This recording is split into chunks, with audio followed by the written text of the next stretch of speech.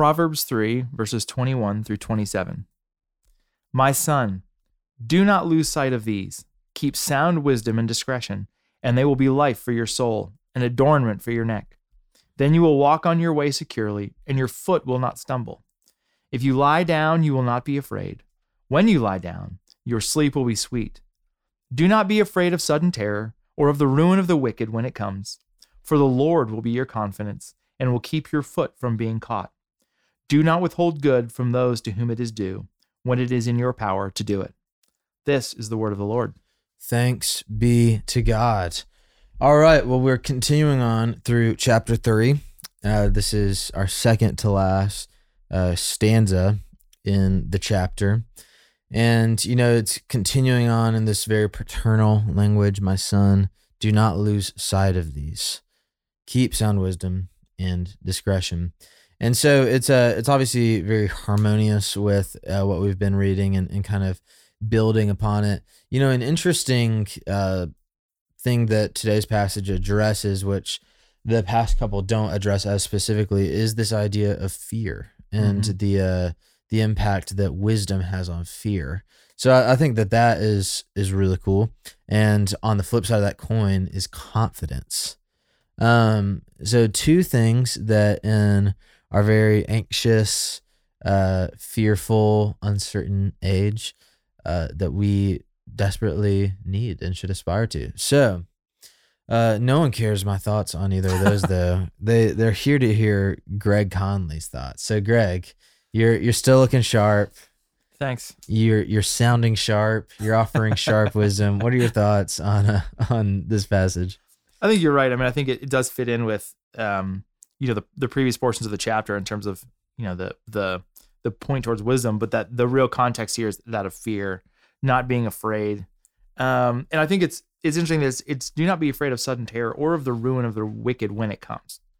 The Lord's going to be your confidence, and keep your foot from being caught. I think I don't want to split those, but essentially, do not be afraid of sudden terror.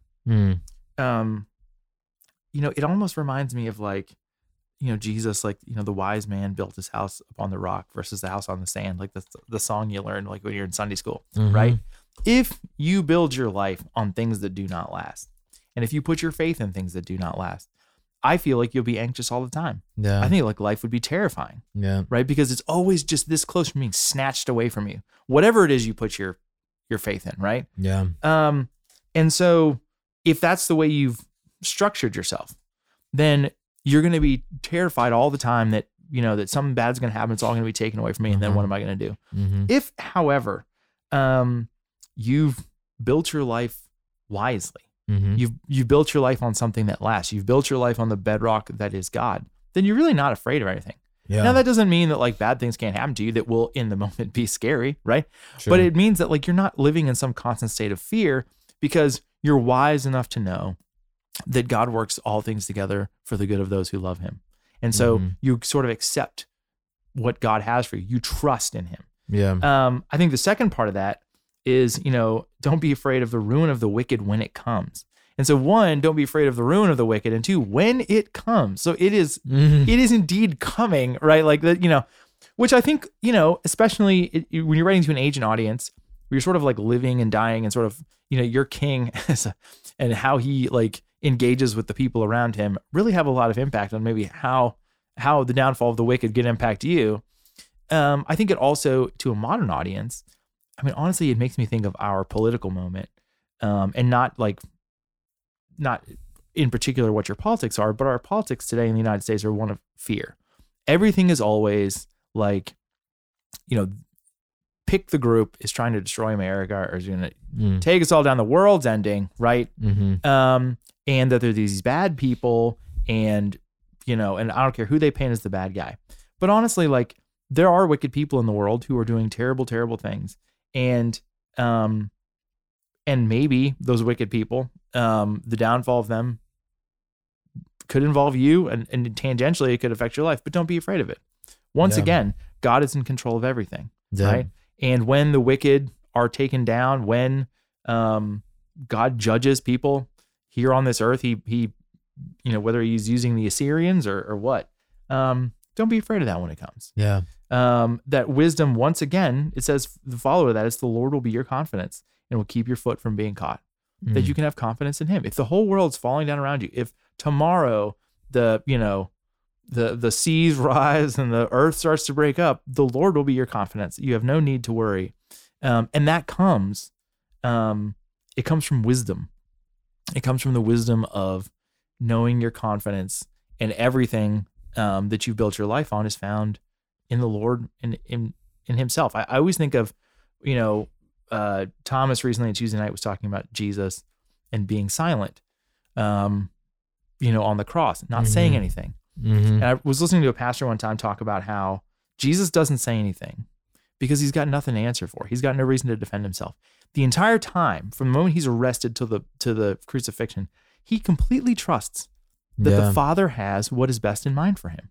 And so he doesn't fear, he doesn't speak up, he doesn't get defensive. He simply trusts in the Lord. And I think that this is pointing us in that same direction, right? It doesn't matter, right? That Christ, being a member of the Godhead, to being God, knows in his mind, do not be afraid of sudden terror as he's being lifted up on a cross. Why? Because the Lord will be your confidence. And even in that moment, he has confidence in the Lord. And so that the way of wisdom is that even in the most dire of circumstances, your confidence should be in the Lord. And I just think this thing's beautiful. Preach it, man. I love it.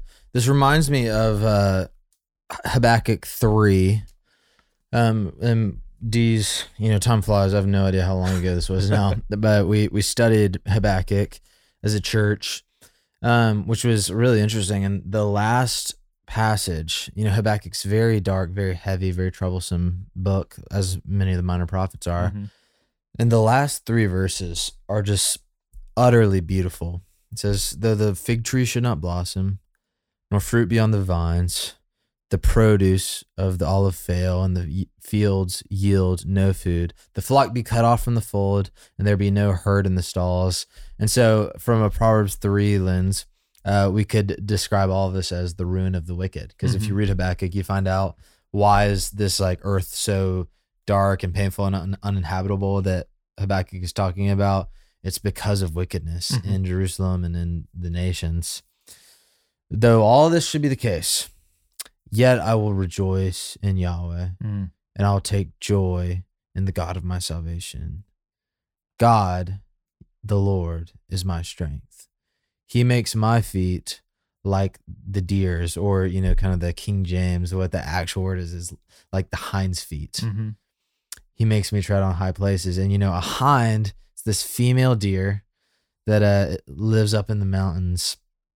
And its party trick is that the hind, she can put her rear feet exactly where her front feet are, which is, very uncommon.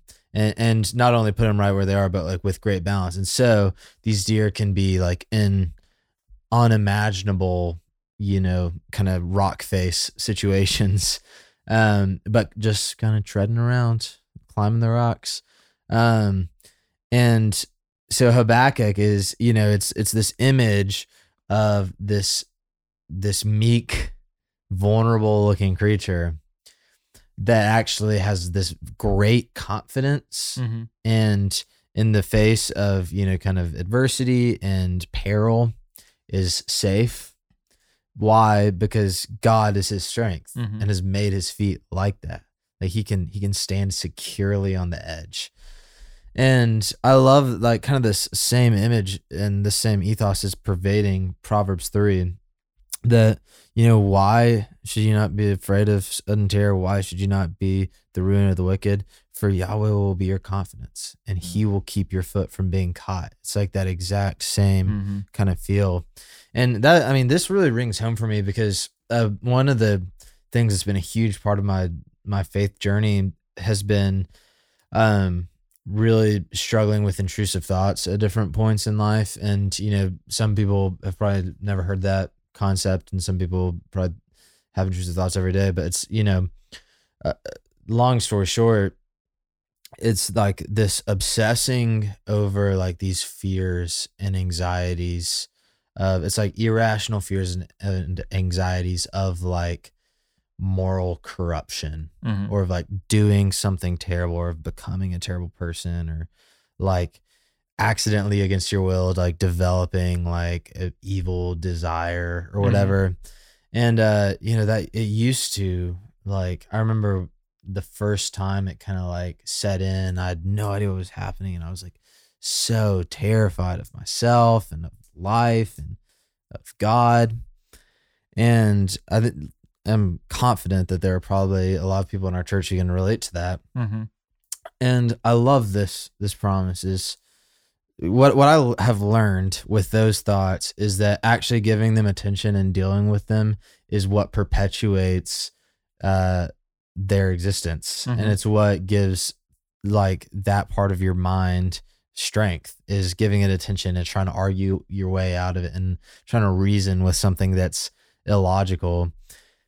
And instead, what you should do is like just look away from it and look to something good. I love, Philippians talks about whatever's true, whatever's honorable, all that. If there's a thing worthy of praise, think about these things. And I think Proverbs is kind of saying the same thing. Like, seek wisdom, seek understanding, treasure that. It will adorn you. And then you'll find you have no need to be afraid of terror, of the ruin of the wicked, because the Lord will be your confidence. So, I don't know. It rings home. But any thoughts, Greg? Or I think that's beautiful. That's a great way to end it. Thanks, man. Yeah. Well, it's only, we only got more Proverbs ahead of us. So for the great Greg Conley and his great Brooks Brothers. I love it. This is Will Girl. We'll see you tomorrow on Our Daily Rhythm. Thanks for listening to Our Daily Rhythm. I'm Jason Dees, one of the pastors of Christ Covenant, and Our Daily Rhythm is a ministry of our church designed to help you more faithfully and effectively meditate on God's Word. If you ever have a question for us about one of our Bible readings or one of your own Bible readings, please don't hesitate to text us at 404-465-1737. Again, that's 404-465-1737, or email me directly at jason@christcovenant.com. We'll meet you again tomorrow for Our Daily Rhythm.